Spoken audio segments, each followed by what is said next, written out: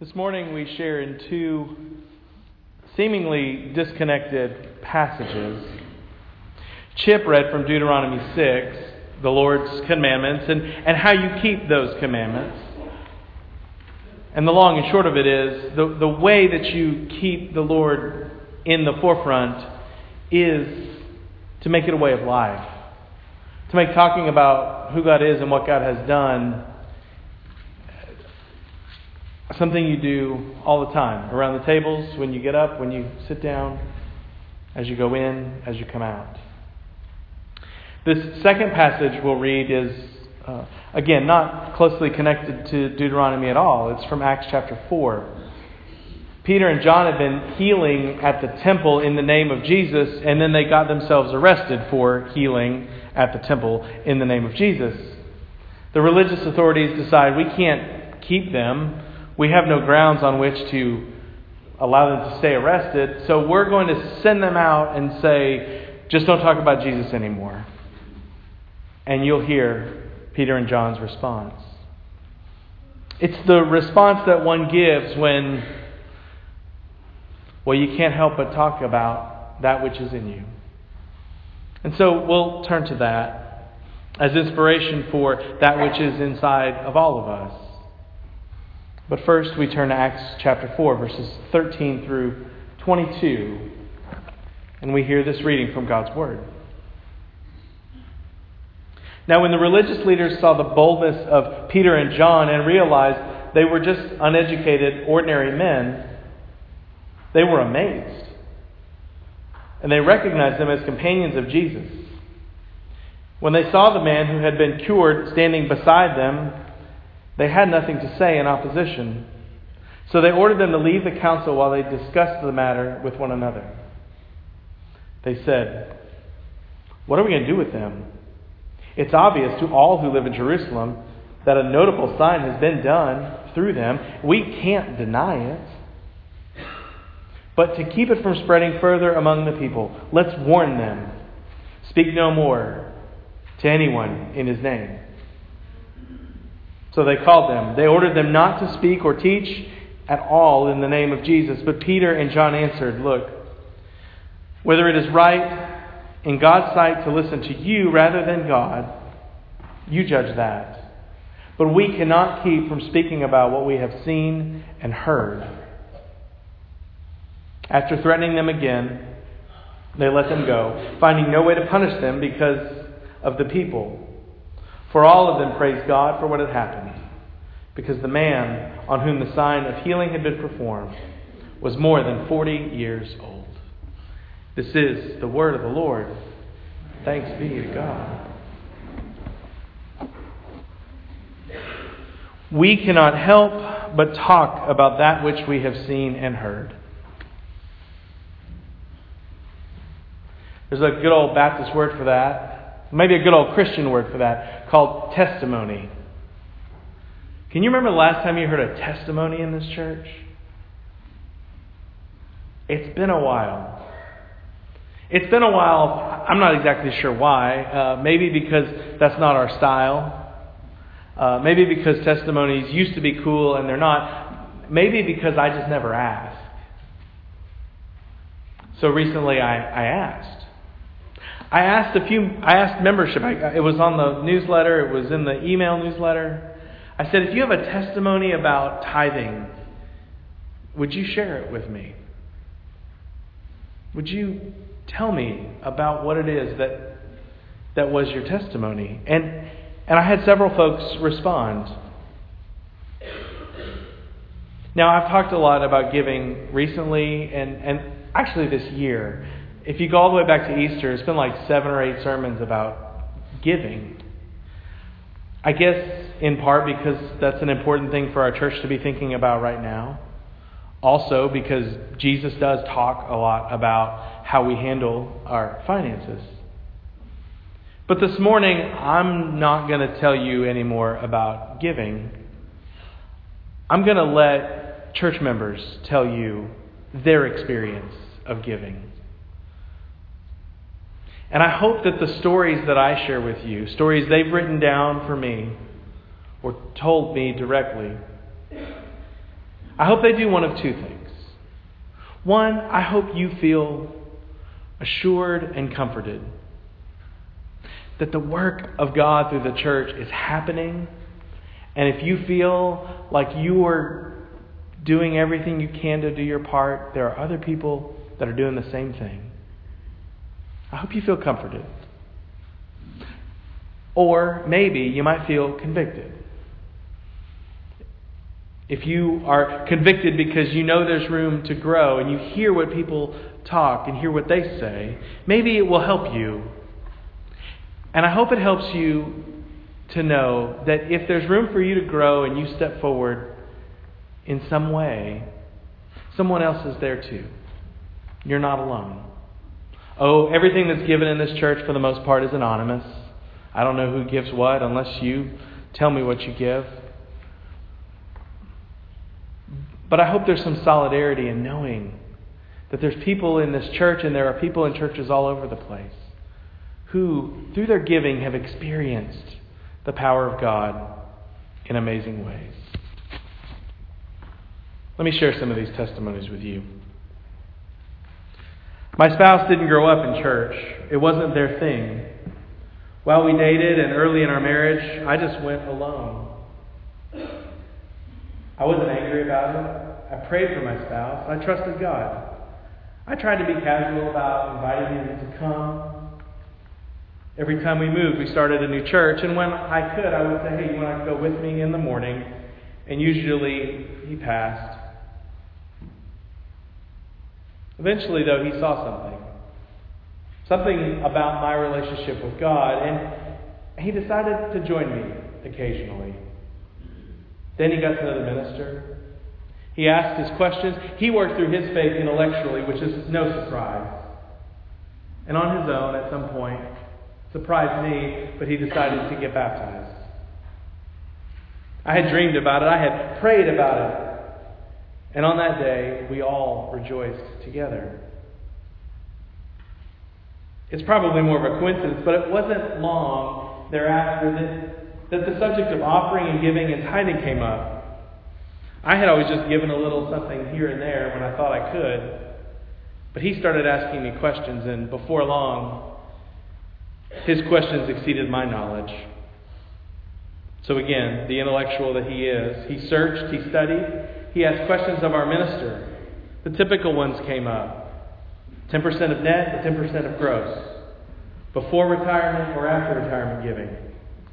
Does giving to schools and nonprofits and charities count? He searched the scriptures and he prayed. Eventually, God called him to give 10% before anything else comes out to God's work through the church. He shared with me that it's not ours to begin with, and God only needs a little bit to make a tremendous difference in the world, in the church, and in our lives. My husband's decision has made an immeasurable difference, far beyond what we could have imagined. For almost 20 years, we have, he's the one who does the bills, written the first check of the month for the church. And let me assure you, there have been times when that check was hard to write. There's been more than one instance when we could have used the money in good places somewhere else. There's been times when we had one income but multiple kids. Times when it was tempting to slack up, to promise to catch up. But we didn't. And God's been faithful to us. Our children love Jesus and they love this church. We've made it financially through job changes in schools. We trust we'll make it through the next trial. College is around the corner. And maybe more than the money, our faith has felt real in difficult times. Our faith has felt real in times when we couldn't fix the problems with a checkbook.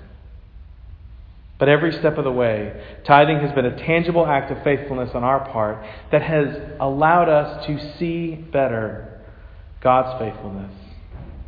And I can't imagine having it any other way. I wrote this testimony from what the members shared with me. And when someone tells you that story, I was speechless. I said, wow. I said, thank you. We gave each other a hug and sort of went on. But it's humbling to even just read that. Because it reflects how being faithful shaped a family way beyond what they ever imagined when they started giving to the church. I hope you felt that. Maybe if you don't feel that one, you'll feel this one. It's a little shorter. It's pretty familiar.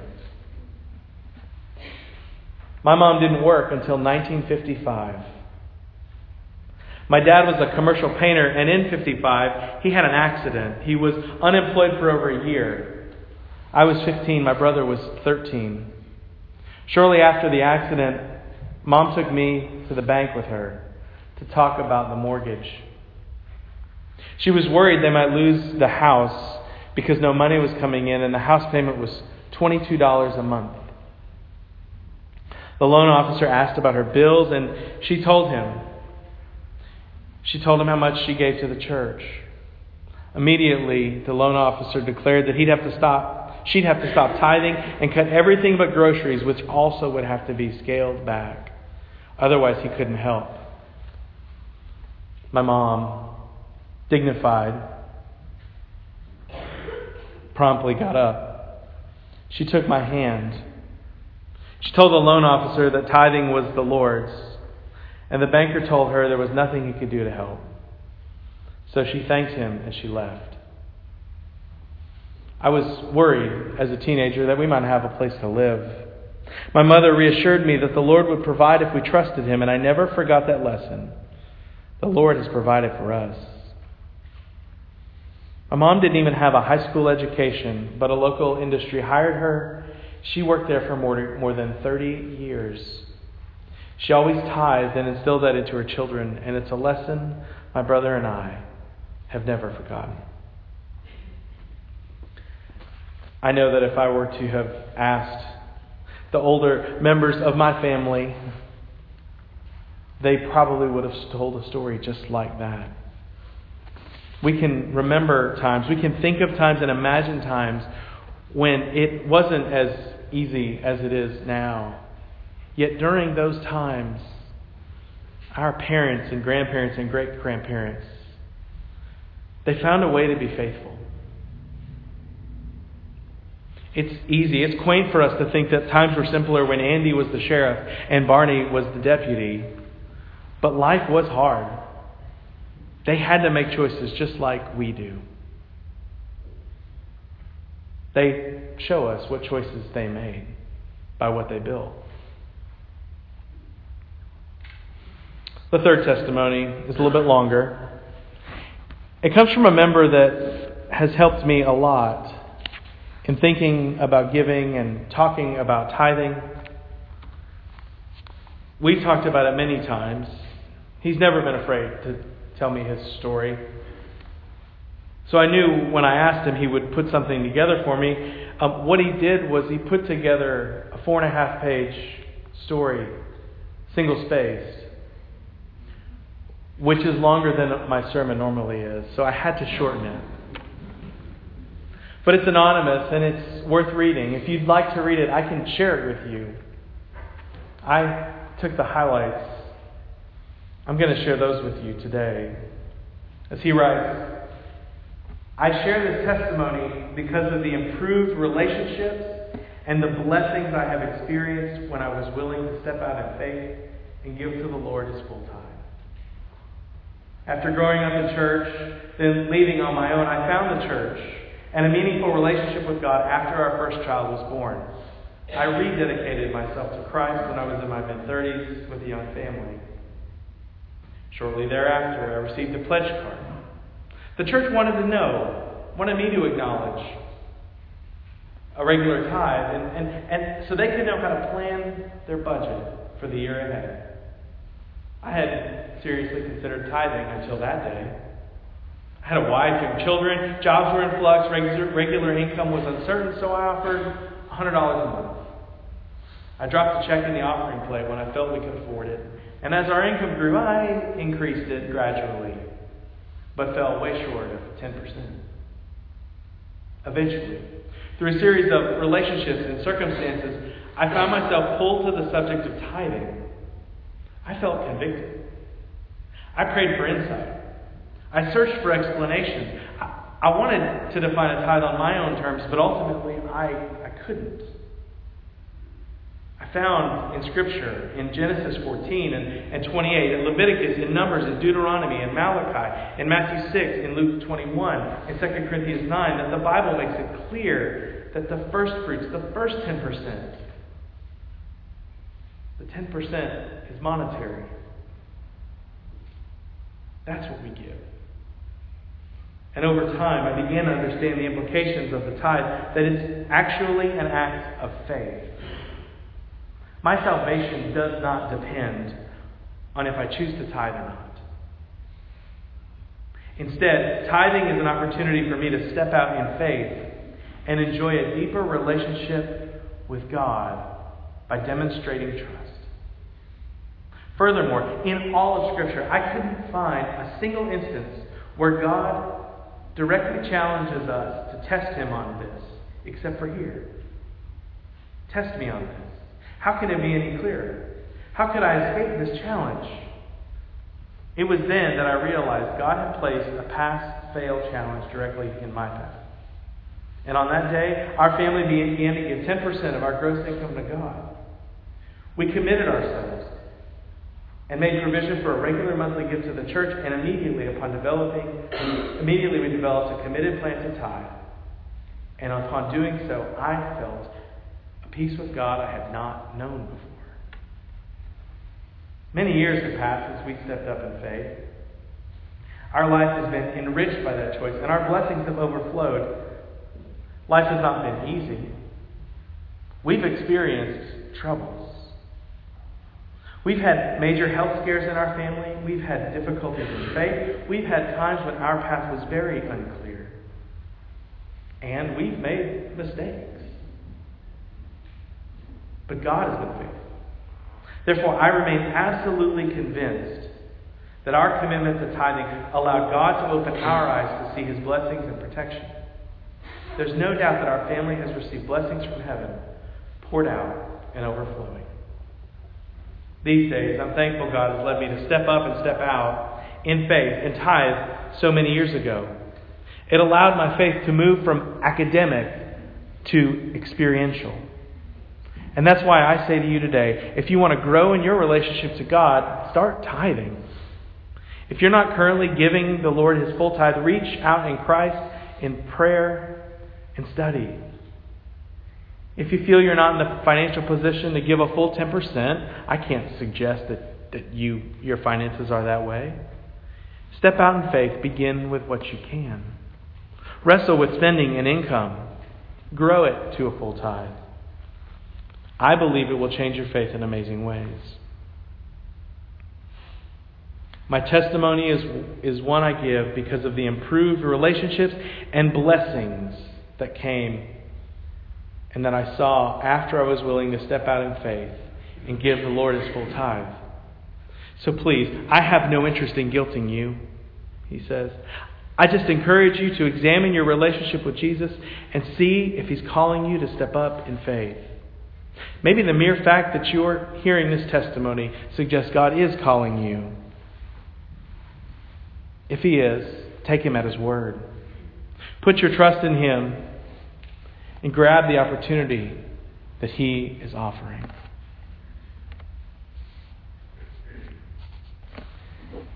Friends, I share these stories hopefully to help you. It's helped me to hear them and to read them.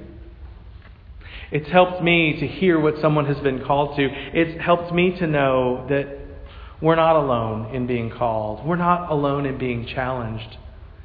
And we're not alone when we step out in faith. Others have done the same thing. What I am is humbled and amazed and deeply thankful for those who shared. It's people like this who allow the church to be the church every day. And there's more people like this than I even know, but I do believe they're out there. It's people like this in every church in Oxford and North Carolina and the United States and in the world who allow the church to be God's incarnation of love in the world today. And yes, things are hard these days. Yes, things can be difficult. Sometimes we just want to give up and step back and just forget it. Do our own thing. But the testimony here reminds us that the people who sit in the pews alongside us each day, each week, are Christian people who love the Lord, who are loved by the Lord, and who want to help each of us love the Lord more fully and more deeply. They have sensed an openness to their faith. They have seen God work because of the faith they were willing to step out in. And they've written these stories because they believe the same is true for you. And I've told these stories because I think the same is true for all of us. We need the Lord. We need the Lord's strength and provision. And I hope that we can see that experiencing God's strength and provision and power is an act of stepping out in faith. Yes, in giving, yes. But it's stepping out in faith in lots of ways. And so I pray today, I hope today, that by taking steps out in faithfulness, we will know better in our hearts all the things God has done for us and all the ways that God wants to speak to us, fill us with blessings, and fill us in ways so that we respond no matter what comes. We cannot help but speaking about that which we have seen and heard. That's my prayer for us today. Will you pray with me? Holy and loving God, we give you thanks for this day. We're humbled by the talents of our youth who lead us beautifully in song and so many other ways. We're in awe of the gifts that one another give each other these days and every day. Lord, we're in awe for a church that some 90 years ago, in the middle of the Depression, put up a building on this corner and left it for us so that we can worship even still today here. And Lord, we are in awe of the stories of our brothers and sisters in Christ who have stepped up in faith and who don't just live to tell about it, but who tell about it because of the life they've been able to experience for having done so. Oh Lord, one of your disciples prayed, Lord, I want to believe. Help me in my unbelief. And Lord, today our prayer is that as well. Help us to believe so that our story can be your story, so that our story can be one of faith and love, and so that our stories can be stories of how much you've done for us now, today, and forevermore. This, O Lord, is our story, and it's the story we want to write. Help us to write it starting now, today. It's in your name we pray. Amen.